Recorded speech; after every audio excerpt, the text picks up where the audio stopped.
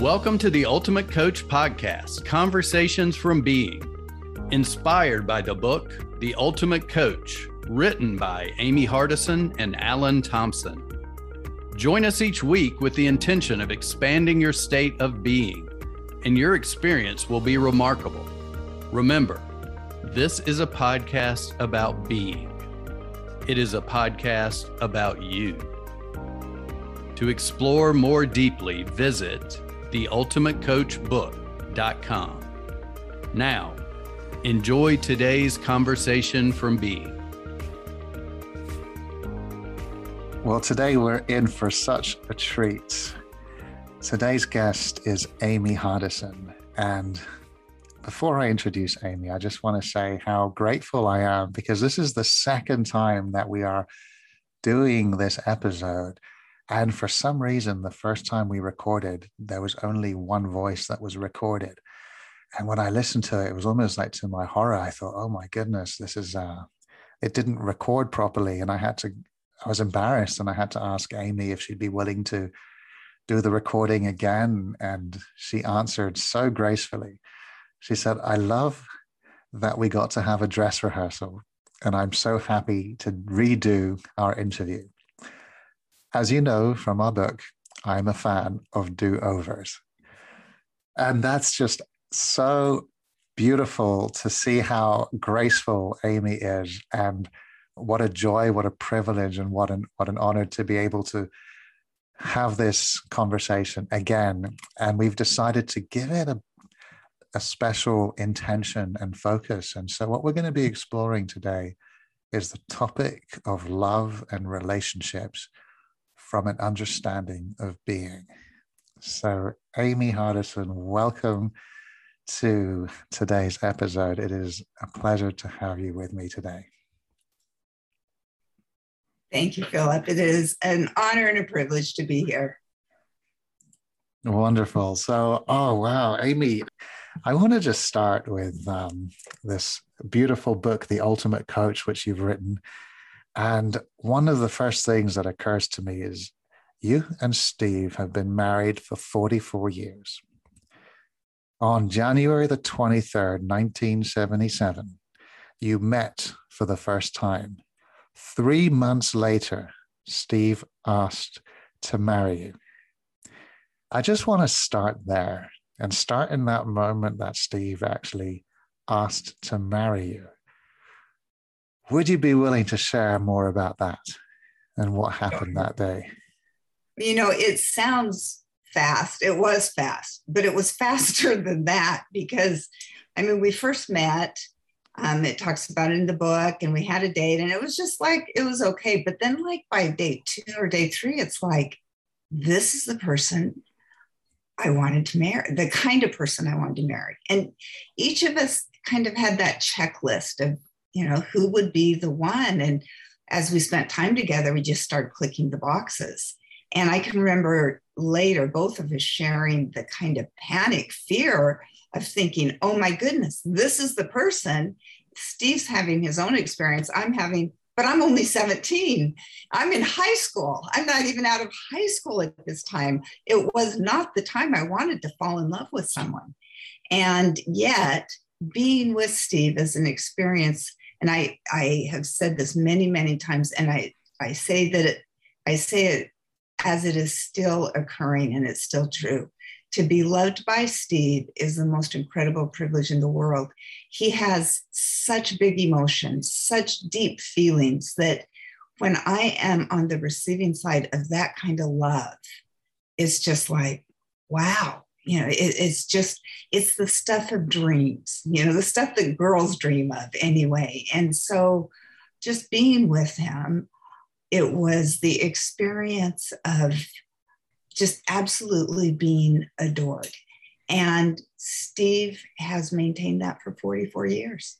He loves and adores me with his whole heart. And knowing that and experiencing that gives me such security as we go through life together. And bluntly, as we get older, you know, and we look and we see the wrinkles and, you know, we see the effects of age. And I have no question that he won't be there with me, for me, with as much love and passion and adoration as he always has. Like, he's not going to throw me out and get a younger model. You know, it's like we have built this life together, and we are able to cherish that we've gone through the trenches, and we've gone through hard things and wonderful things, and we've raised children together. We've worked through problems together. We've been through hard experiences like people we love passing away. And, you know, it's like each of those experiences, it makes our own unique history. Like, just even say something happened to Steve or to me, and we've talked about it. It's like you don't just slide another person in there. This is our life, and it's a creation. And the more time you have gone in, it just becomes more and more uniquely yours. And you share things, you laugh about things, you have this wonderful history of things you've gone through, things you've enjoyed together, experiences, travels, all of that. So it's like, it's uniquely you. So it has been such a privilege to be loved by Steve and to build a life together with him. Wow, what a beautiful way to start. And the thing that's occurring to me is you say it's a creation, and your life has been a creation together for all this time. And what I'm curious about is, how are you creating Steve? How is Steve creating you? And could you say a little bit more around relationships from the perspective of creating? So I would love to. And I think that Steve and I probably have a slightly different approach. And so I think the very first thing is, we had talking about love and relationships. So I think when you look at love, it's important to realize, what does that look like to you? Because it may look different to me than it looks like to Steve.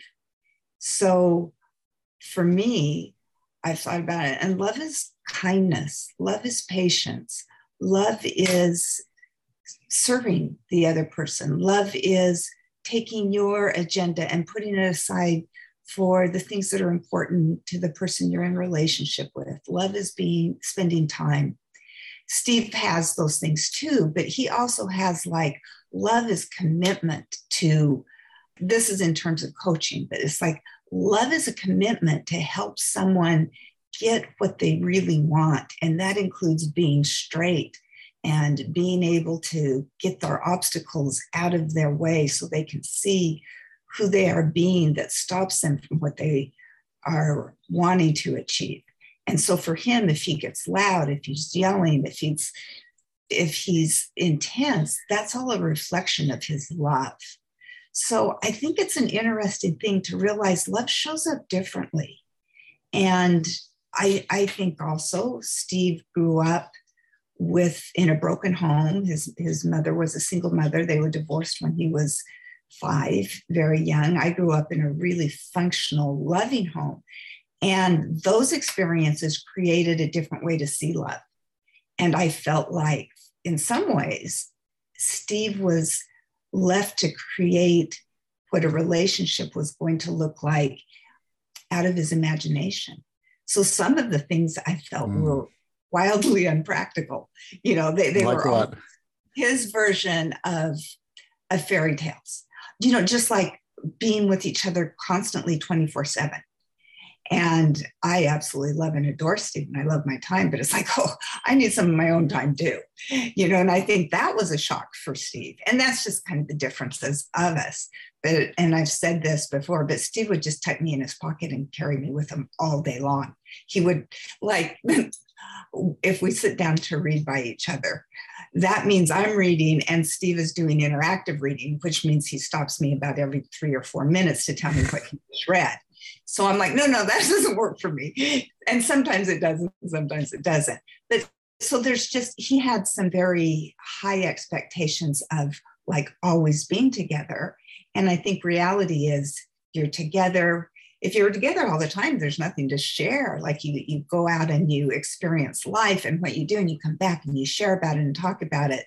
So there's always adjustments of what you bring in, and I came from this dysfunctional family where my parents never argued, and they, just very loving. I didn't expect, some of the fireworks that we've had in our marriage. So my perspective and my fairy tale perspective of that was wildly unrealistic. So I think as you go through life and you go through relationships, you have to recreate. You kind of come in with this idea of what it's going to be like. And maybe all of us to some degree come in with something that's not realistic. And so then you're like, okay, that's not what goes on in this relationship, or that doesn't work for my spouse or my partner. It's like, okay, so how do we recreate what works for us? And so that is one form of the creation, is constantly molding and shaping it. And people don't always stay the same through life. I'd say in many ways, Steve's not the same as he was at 22. I think maybe I've been a little more consistent, but it's like you have to adjust to how people change with life and experience. And especially in the 20s, I think there's still a lot of development of who am I? So you adjust to that and you create that. And in all of these creations, sometimes you're like, well, I thought it was going to be like this. I wanted it to be like this, but those aren't the cards I'm dealing with. So you create anew. And so that's always an aspect of creating. And then creating your document and your I am statements is a very powerful way of creating. And all of those are kind of going on. So I think that when we start talking about love and creation and a way of being and a state of being, sometimes it's really easy to get really philosophical about a way of being. And I think that love in reality, love in relationships is very practical and it's very real. It's not like, you're not going to find out how to live in relationships by going up and being a monk in a cave. Like, you learn how to do relationships in the hard work of living together. Right. And as part of the reason why relationships are so difficult, it's like you really don't care what the neighbor down the street, you don't care if he squeezes his toothpaste in the middle or if he rolls it up from the bottom. It's like, who cares? I don't share toothpaste with the guy. But in your home, in your relationships, you are thrown into, you're constantly bumping into your way of doing, your way of being, your way of thinking what's the right way, and someone who comes from a background that may be totally opposite. And then you have the difference of a man versus a woman and the different ways we see the life. So you're always thrown into ways that you are bumping into each other. And it's hard work. And I have a quote that's one of my favorites. It comes from Karl Barth. And he says, if to love includes bearing one's neighbor, then love is just not an emotion or an ideal. The sometimes challenging personalities and the difficulties encountered when trying to live in love and harmony actually become the field and material of love. Love is not a disposition of the soul which can be perfect in itself without being given and shaped in ever new concrete encounters. It is always specific, always costly, and always a miraculous event. And I think the idea that, sometimes we think about love and, you think hearts and these wonderful times together. And it's like, right. It's also costly. It's gritty. It's hard work. And it's the hard work of getting your own ego out of the way. So it's like the reality of it is it's like it gets right down to, the rubber meets the road in creating relationships. So would you say love is sacrifice? I think it has to include sacrifice. Yeah, say more about that. What are the sacrifices that you see that is inclusive of love? Well, I think that we come into relationships thinking I have the right way to do stuff. I think it's just human nature. Like the way I see the world is the right way, and the way we do this thing is the right way. The way we solve problems is the right way. And that's why I said, once you're in a relationship, you have someone else who has a totally different right way of how to do it. So you're constantly having to set that aside, whether you want to call it your ego or being right.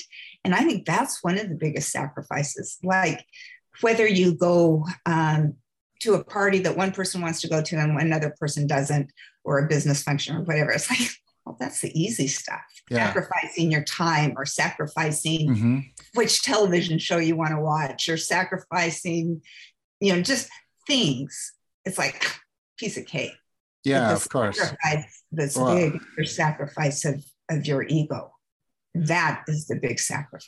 I love the realness that you're bringing to this conversation, that it's beyond just hearts and easiness, that there is definitely hard work. And I also feel that I see things a little differently. So I'd love to hear what you think of this perspective, but I feel that it's hard work when we are attached to being right. The hardest work we do is holding on to our identity and our opinions of ourselves and what we think is right.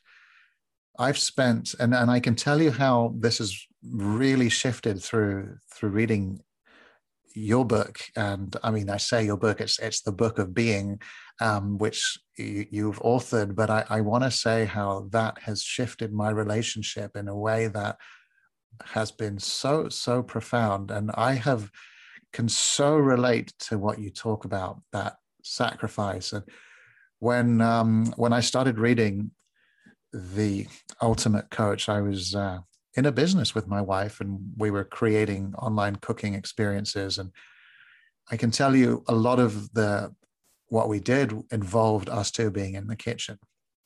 Now, my background is sort of professional cooking, and Christina's background, my wife, is really health. And boy, is there a huge difference in how we cook and how we approach the kitchen. I come from a profession where there is a right way to do things and there's a wrong way to do things.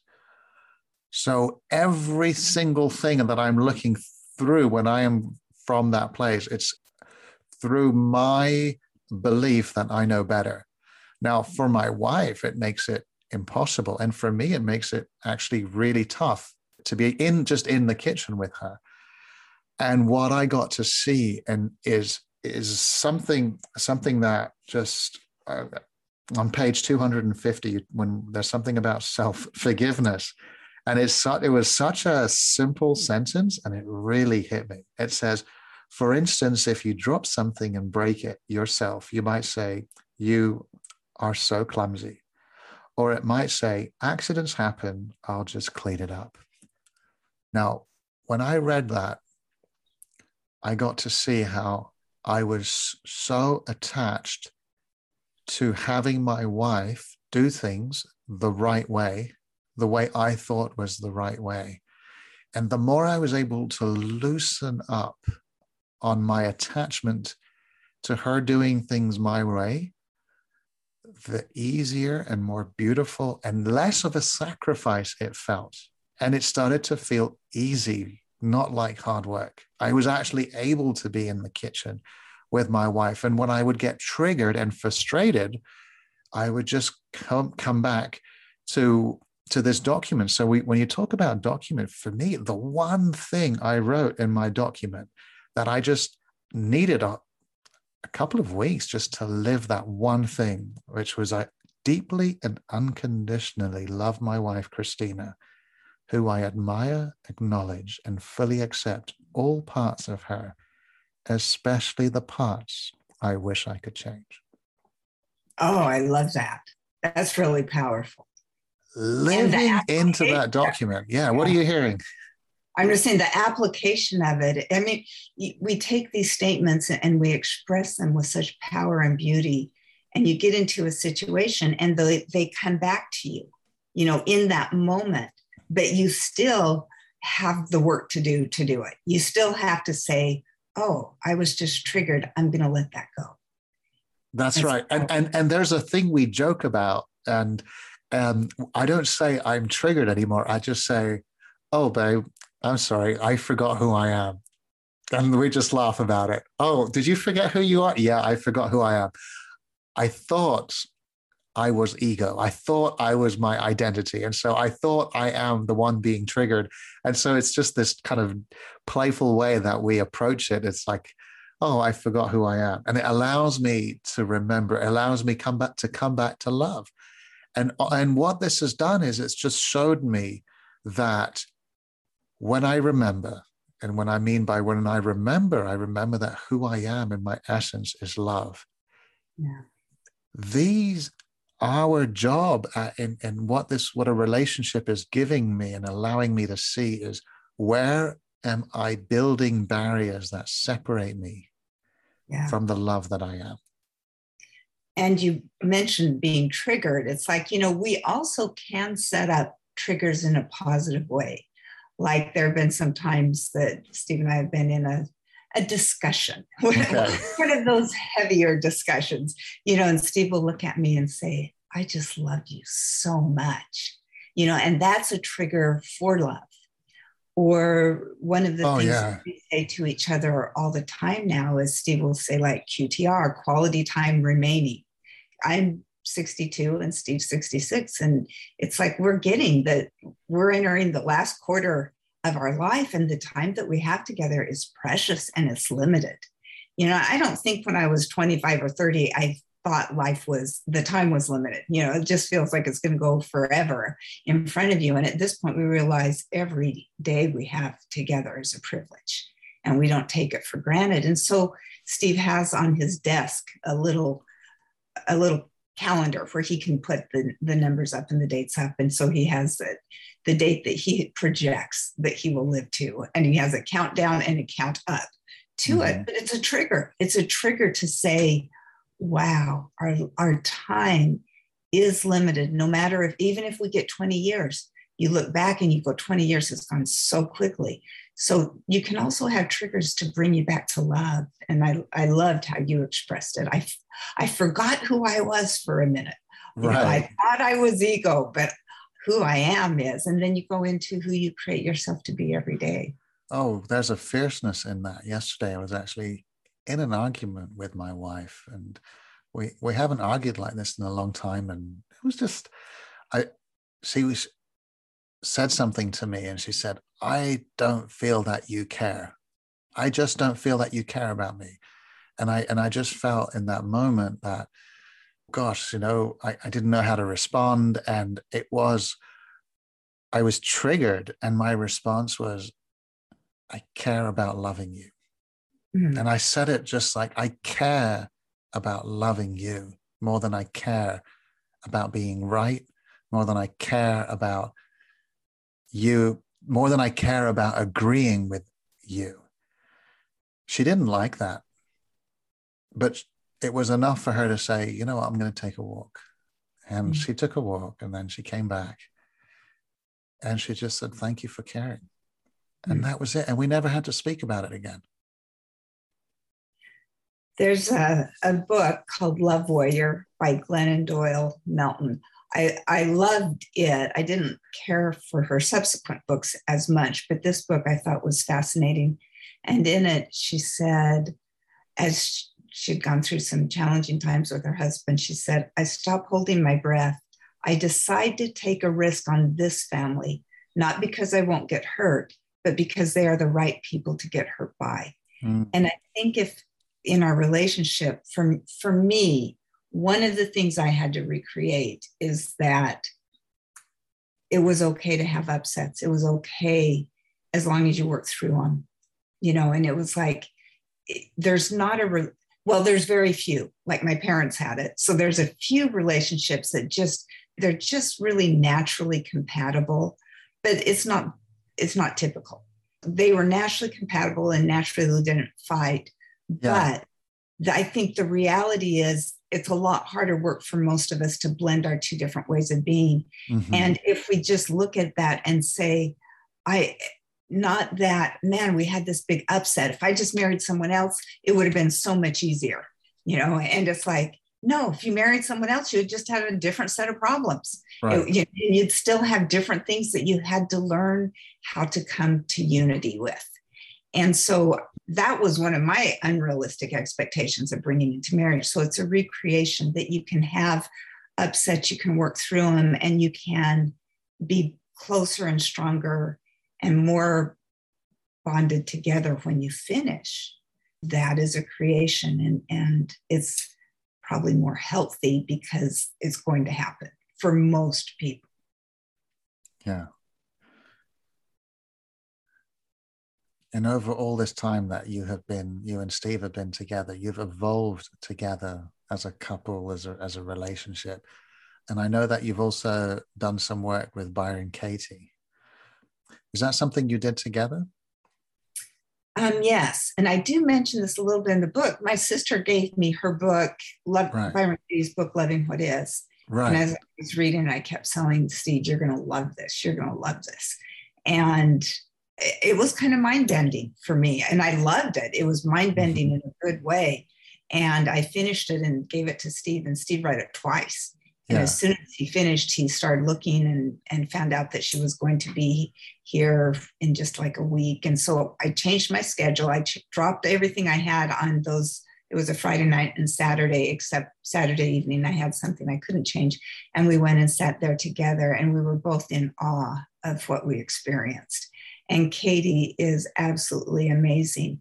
And I do have to say, like, that's had a huge part in our lives and in our marriage. The Landmark Forum has had a huge, huge impact in our lives. And the Landmark Forum really helped us distinguish between stories and reality, like what is versus what you created to be by your stories and your interpretation. And what's interesting is when Steve went to the forum, he was like, oh, this is like coming home. This is like, this is about integrity and being your word and doing what you're going to, saying what you're going to do. And it's like getting in people's face to help them.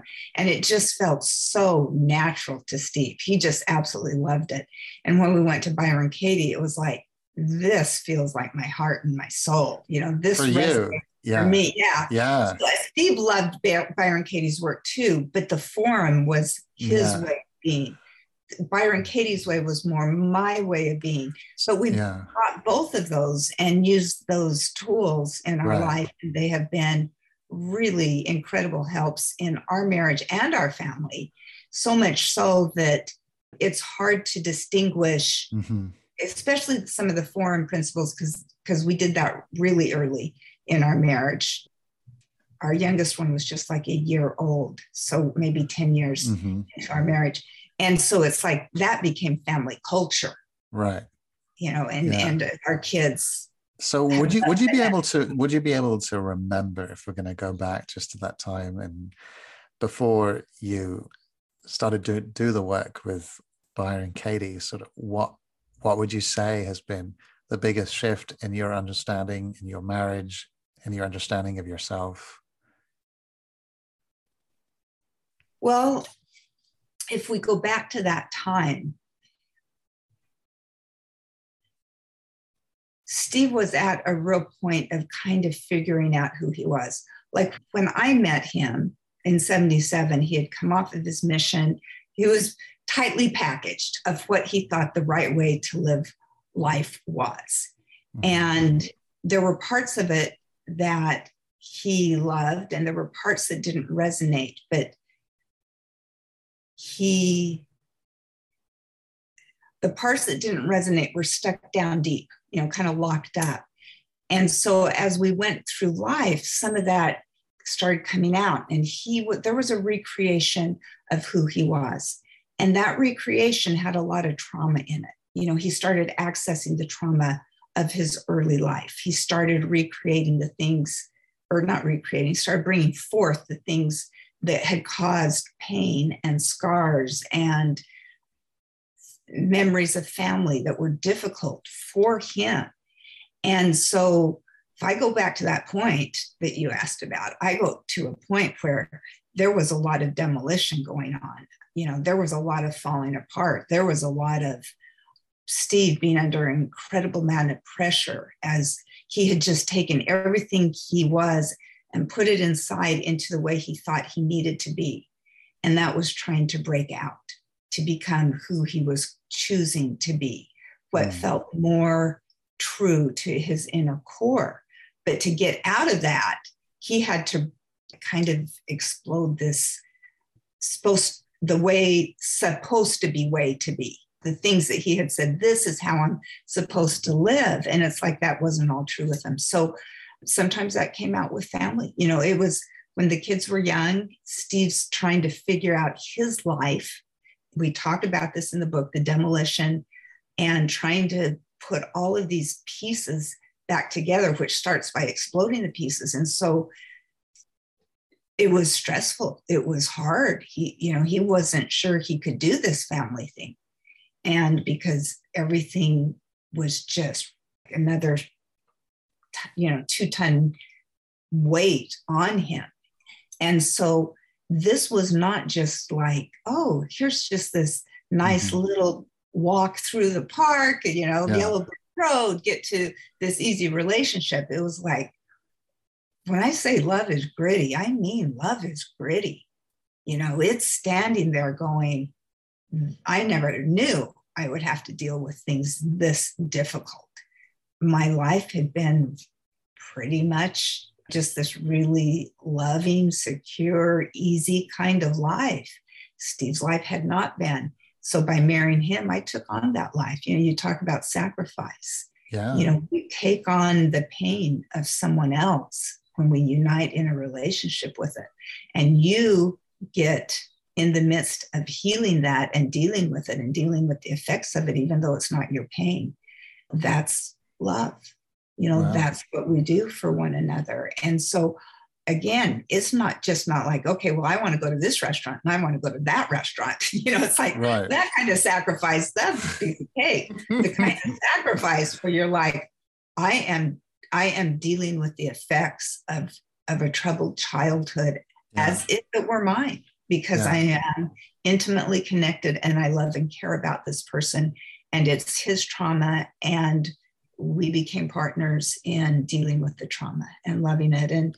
And one of the things that means a lot to me is Steve will say, thank you for healing me. And I just felt like, being raised in the family that I was raised in, I came with, in terms of family life and love, of being whole and complete, I had the tools to help heal him. But some of those tools were just to love him unconditionally, to let him know that he was safe in my life and that I would always love him and he could be who he wants to be. And in being who he wants to be, there was somewhat of a little bit of a divide between some of the values that were important to me. And so it's like, I love you bigger than that. Yeah. So it's like you're constantly saying, my love for you is bigger than.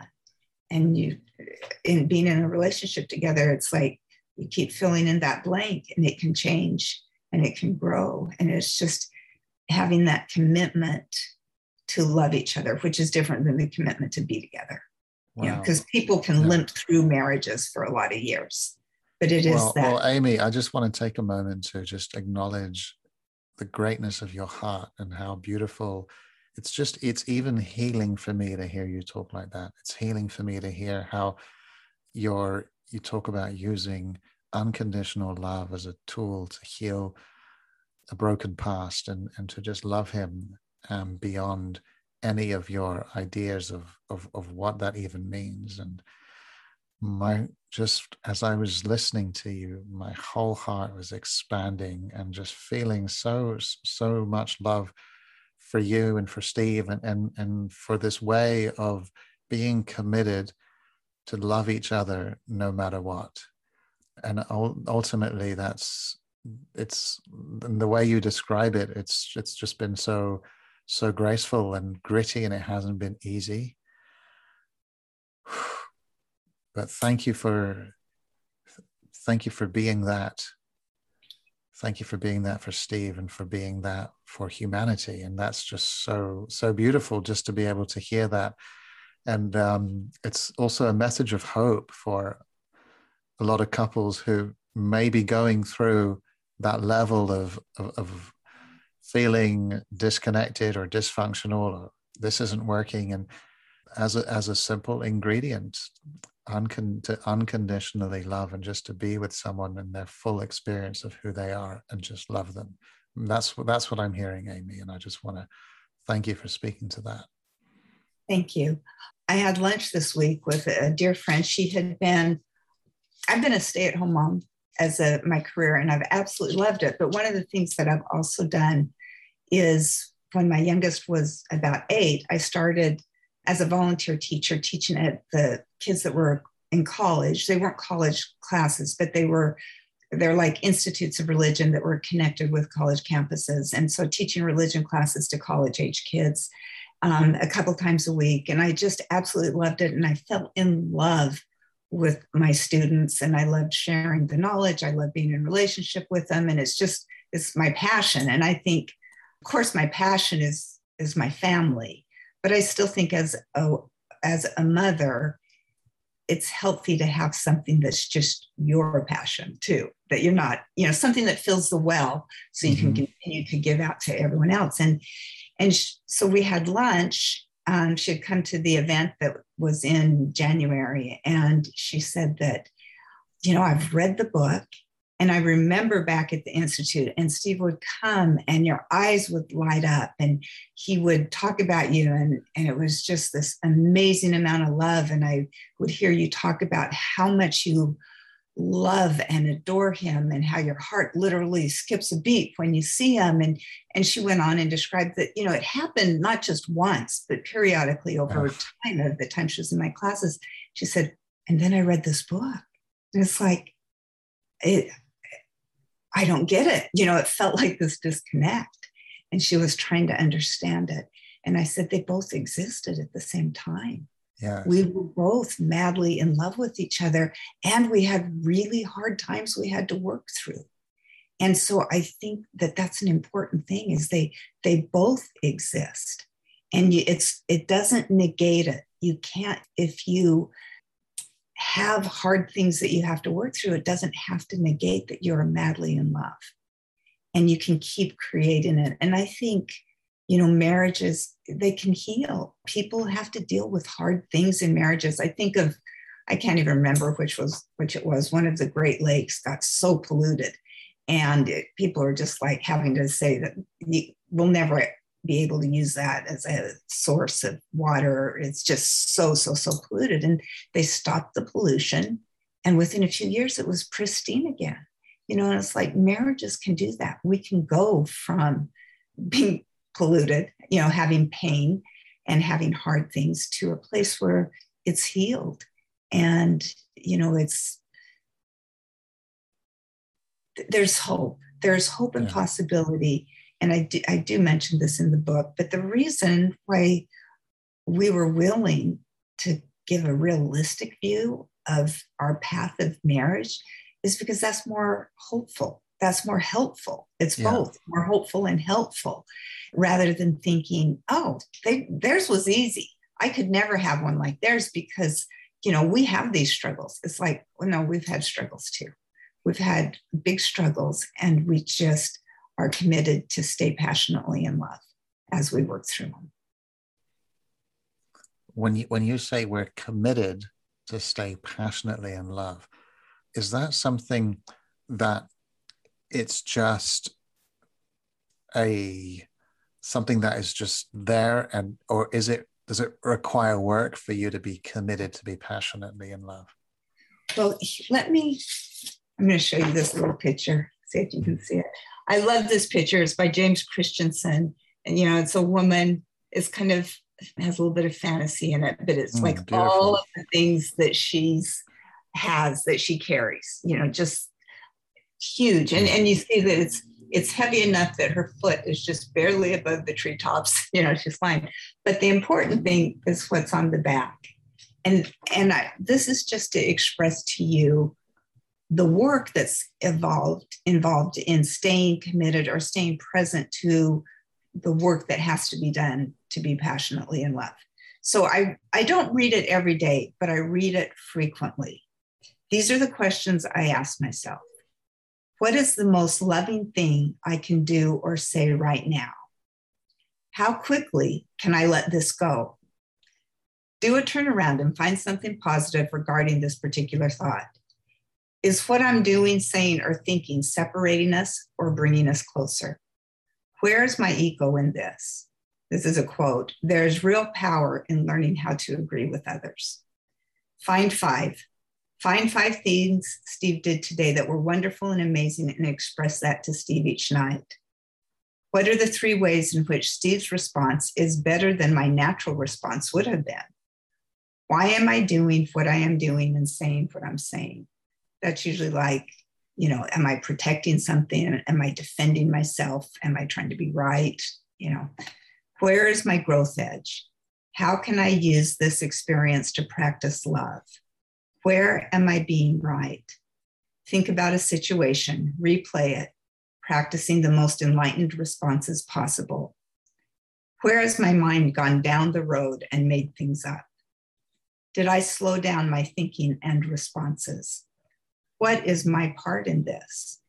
Am I seeing myself without deception? Have I considered Steve's viewpoint? What things would be different if I did? Am I doing the right thing, but am I doing it without love or fully giving of myself? What is the bigger picture? Am I getting caught up in details that don't matter?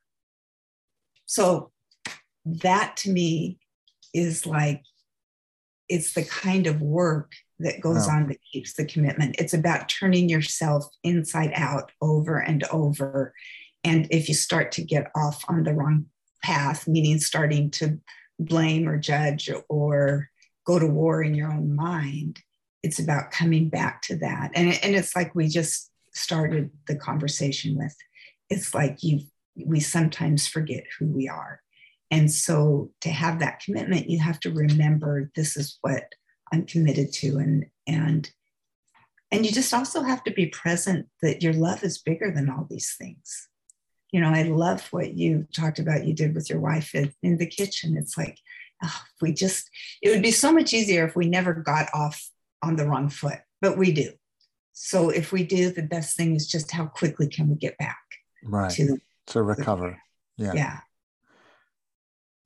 And then, as you were reading all of those things, I was really reflecting on how that would be, the foundation of family communication, family conflict, and how much there could be so much more ease, and if people could live through those questions as a family.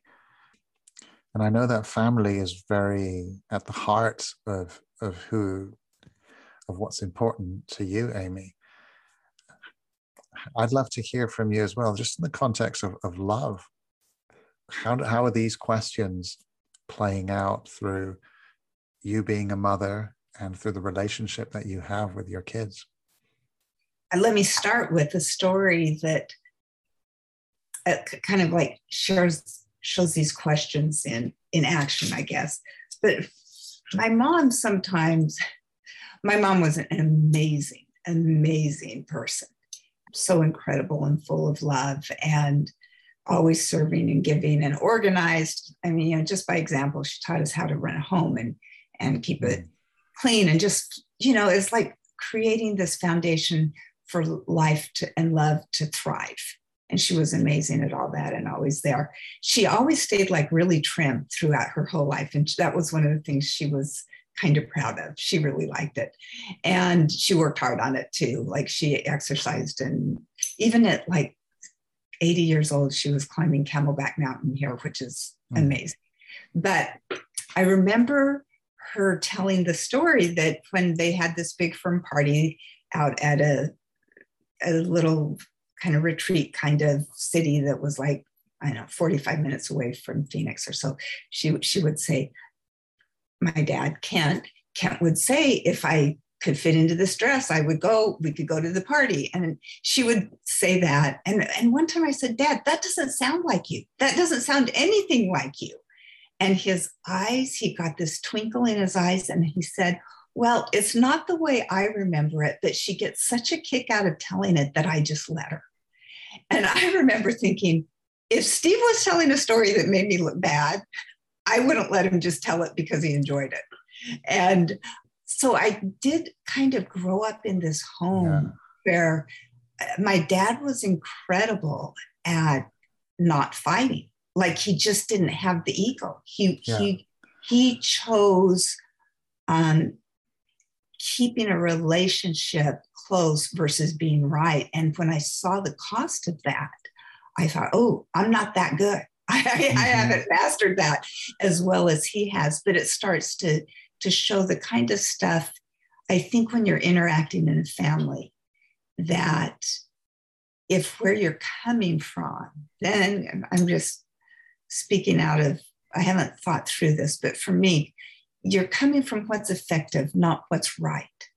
Like, so for me, it's like when I'm trying to listen with love. I'm trying to be empathetic. I'm trying to get what's going on versus being right about it, or telling them the way they should handle it. Or, it's just, to me, being positive and loving as much as possible. And it's very, very slippery as well, because I can catch myself at times doing exactly that. I'm trying to listen with love. I'm trying to listen with understanding. And I even think that I'm being loving and I'm listening from love. And it's just so slippery. It's just the ego creating this identity that I am being loving. But actually, all I'm doing is creating a kind of self-manipulated idea that I'm being loving. And that's also, it's just when I hear you talk that, I just see how that can also be a trap, and it's a trap that I can fall into. And it's really, really just coming back to what is effective. And what is effective is not trying to be loving or trying to listen, but looking at who am I being, and really kind of going behind the doing. Am I behind the doing of listening? Am I being listening? Am I being loving? Am I being free of my own opinions and judgment and needing to be right? And I find that has always paid off and always been the most effective way in any relationship situation, is when I can have that focus on who am I being. I agree. And I think, as I've said, I think it's just human nature to not be that. So that means that we are constantly having to, it just constantly can start to creep up. And you constantly have to push it down and let the more loving, open, non-judgmental. That's so interesting that you say it's human nature, because in that word, human nature, there are two things that occur to me. One of them, it is in our nature to be loving. And the other thing that occurs to me is when we put the word human nature, it's like, well, there is the human piece, which is who we identify, like that personal ego piece. When we put that into play, then there's work to be done. But I'm also just wondering, Amy, how about, instead of saying human nature, if we just said it's our nature to be loving? Like, does that sound like that's true for you? What's true for me is I think we have a dual nature. In other words, I believe we are children of God. And as a child of God, we are love. And we can just tap into that because that's in our core. Yeah. But I think as a human being, the nature of life is just this, is a person who is egocentric, meaning you see life totally from your own perspective. Yeah. And ego, I don't mean evil, And I don't mean bad, but I do mean natural, like unrefined. We are pulled to just really be egocentric, to be right, to judge, and do all those things. And I think the great journey of life is to tap into that part that's divine, to tap into that part that loves and forgives and has space, and have it grow and grow and grow, and have the other part recede. Because I think they're always there. And it's like, which one are you going to pay attention to? Which one are you going to nurture? Mm. And I just think there's enough evidence in human beings that we can get pulled down the human path. And there's enough evidence of the magnificent people that are light and love and kindness and, commitment to helping people and who serve and give, that's like, oh yeah, that's a part of us too. So it's always a choice. We get to choose which one do we want. Well, what a beautiful way to bring this conversation to a close. I just think that brings us the power back to seeing that we have a choice, seeing that and also that it gets easier. I also want to say, I feel like to me, it feels like as I know more that who I am in that I am love in my nature, I tend to forget that less frequently and for less longer amounts of times. But when I do forget it, boy, does it look absolutely real. Yeah. And I just think it's any skill that you work on, you're going to get better at. Whether that skill is playing baseball or playing the piano or cooking or whatever. And if you're looking at that as love, that's true too. And the more you practice being loving, the better you are at being loving. And then you create new neural pathways of responses. When something comes up, you have experiences that you go, wow, I responded loving there. And it was such a great experience. I'm going to do that again. And you just become better at being loving. And I think it is one of the most important things we are here to learn in the course of our life is how to learn to love. And definitely not just intellectually, but we're to learn that through experience and to have it be as a way of being so that we take it in and it's who we are. We are transformed by the power of love and we just become more. And I think the more loving we are, the more we are filled with light. And people sense that, and I think they go together, and it's like that's it. And I see that so much in you. And there's also one thing I want to bring up that you mentioned this in our last conversation, and I want to just bring that up again because I think it's such an important distinction. When you were talking about Steve and the way that he loves you, and then you just kind of smiled, and just with this like cute little giggle, you said to me, he would love anyone. Like, it's not me, like there was like an impersonal nature of the ability to love.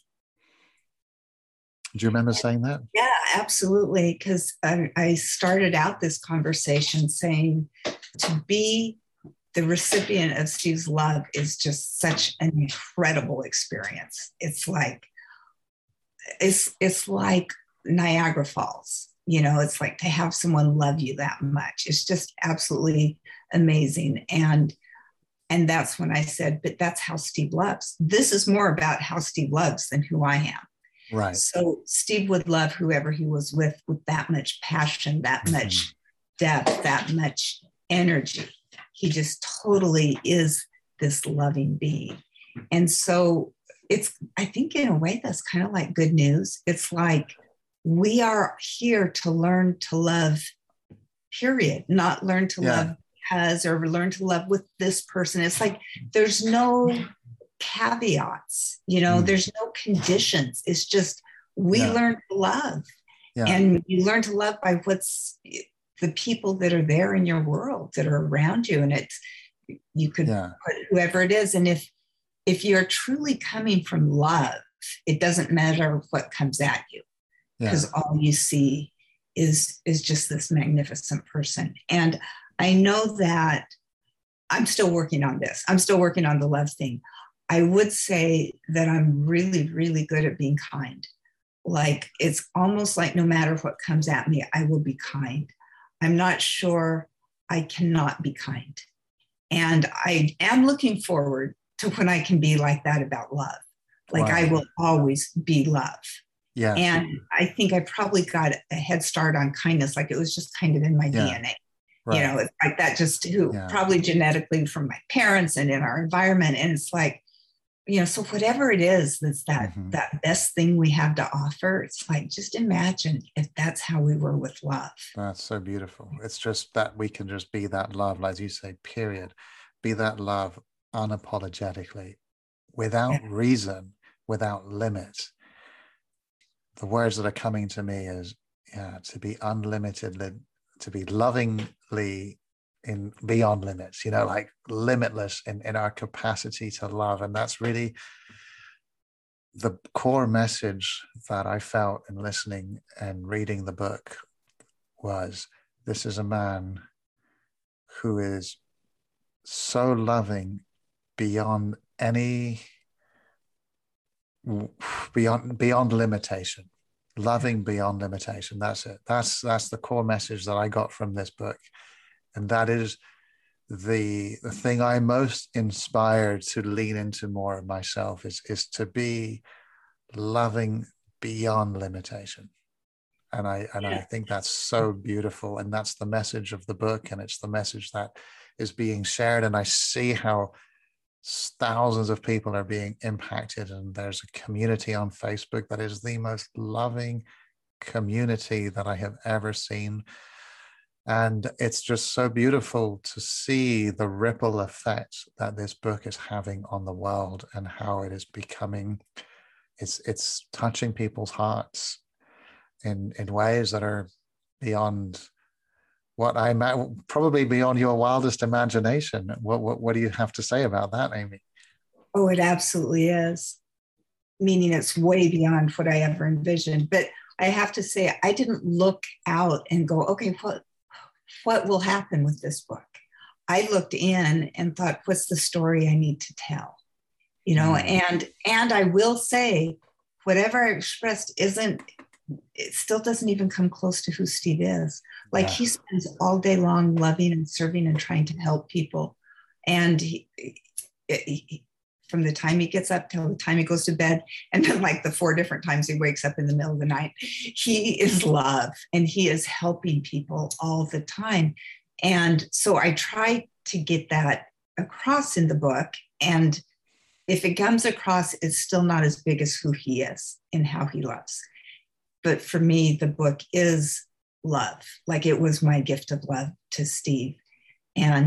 But I did look inward, you know, and I think it was easier to write looking inward and think, what is the story I need to tell?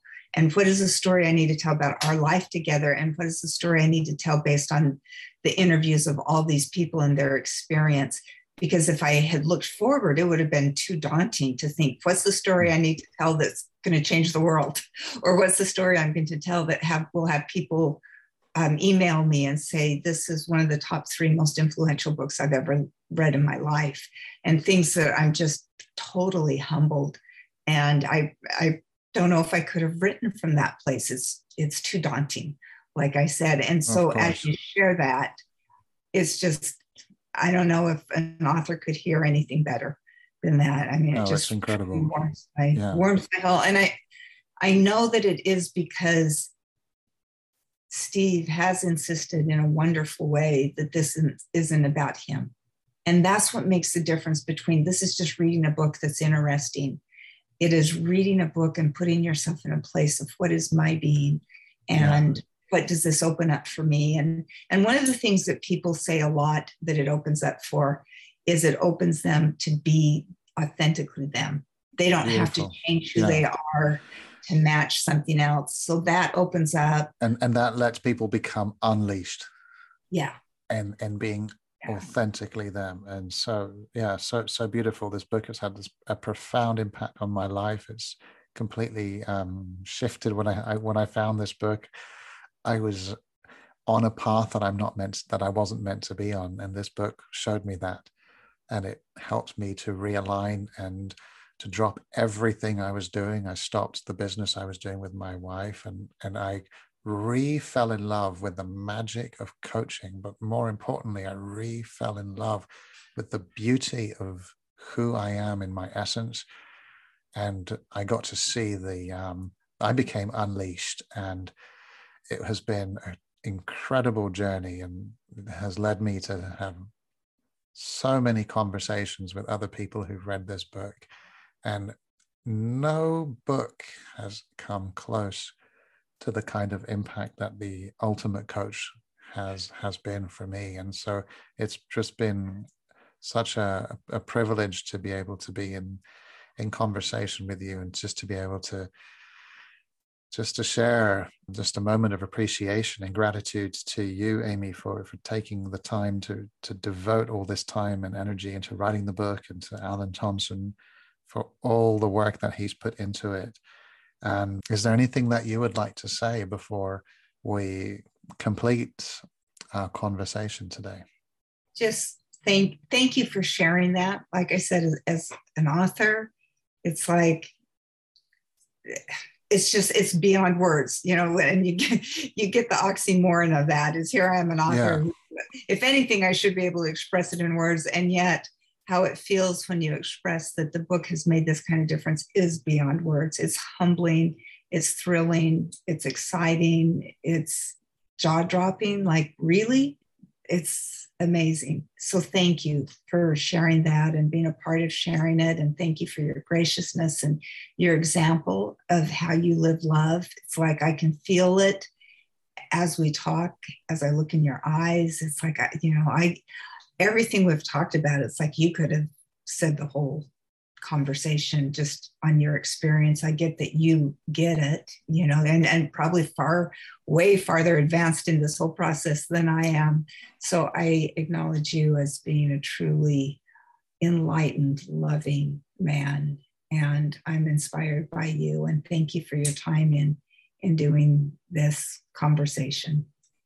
Well, I receive all of that with so much love. If you could see the love inside me right now, it would blow your mind. But I feel like that's just so rich and just so touching. Thank you from the bottom of my heart, Amy Hardison. Thank you. Thank you. Thank you for listening. If you know someone who would benefit from today's conversation, please share this podcast with them. Also, we invite you to visit theultimatecoachbook.com so you can continue your personal exploration of being. There you will find links to join our wonderful community, get your own copy of The Ultimate Coach book, and more. Simply go now to www.theultimatecoachbook.com. That's www.theultimatecoachbook.com. The link is also available in the show notes. We appreciate your support. Be blessed. Be you.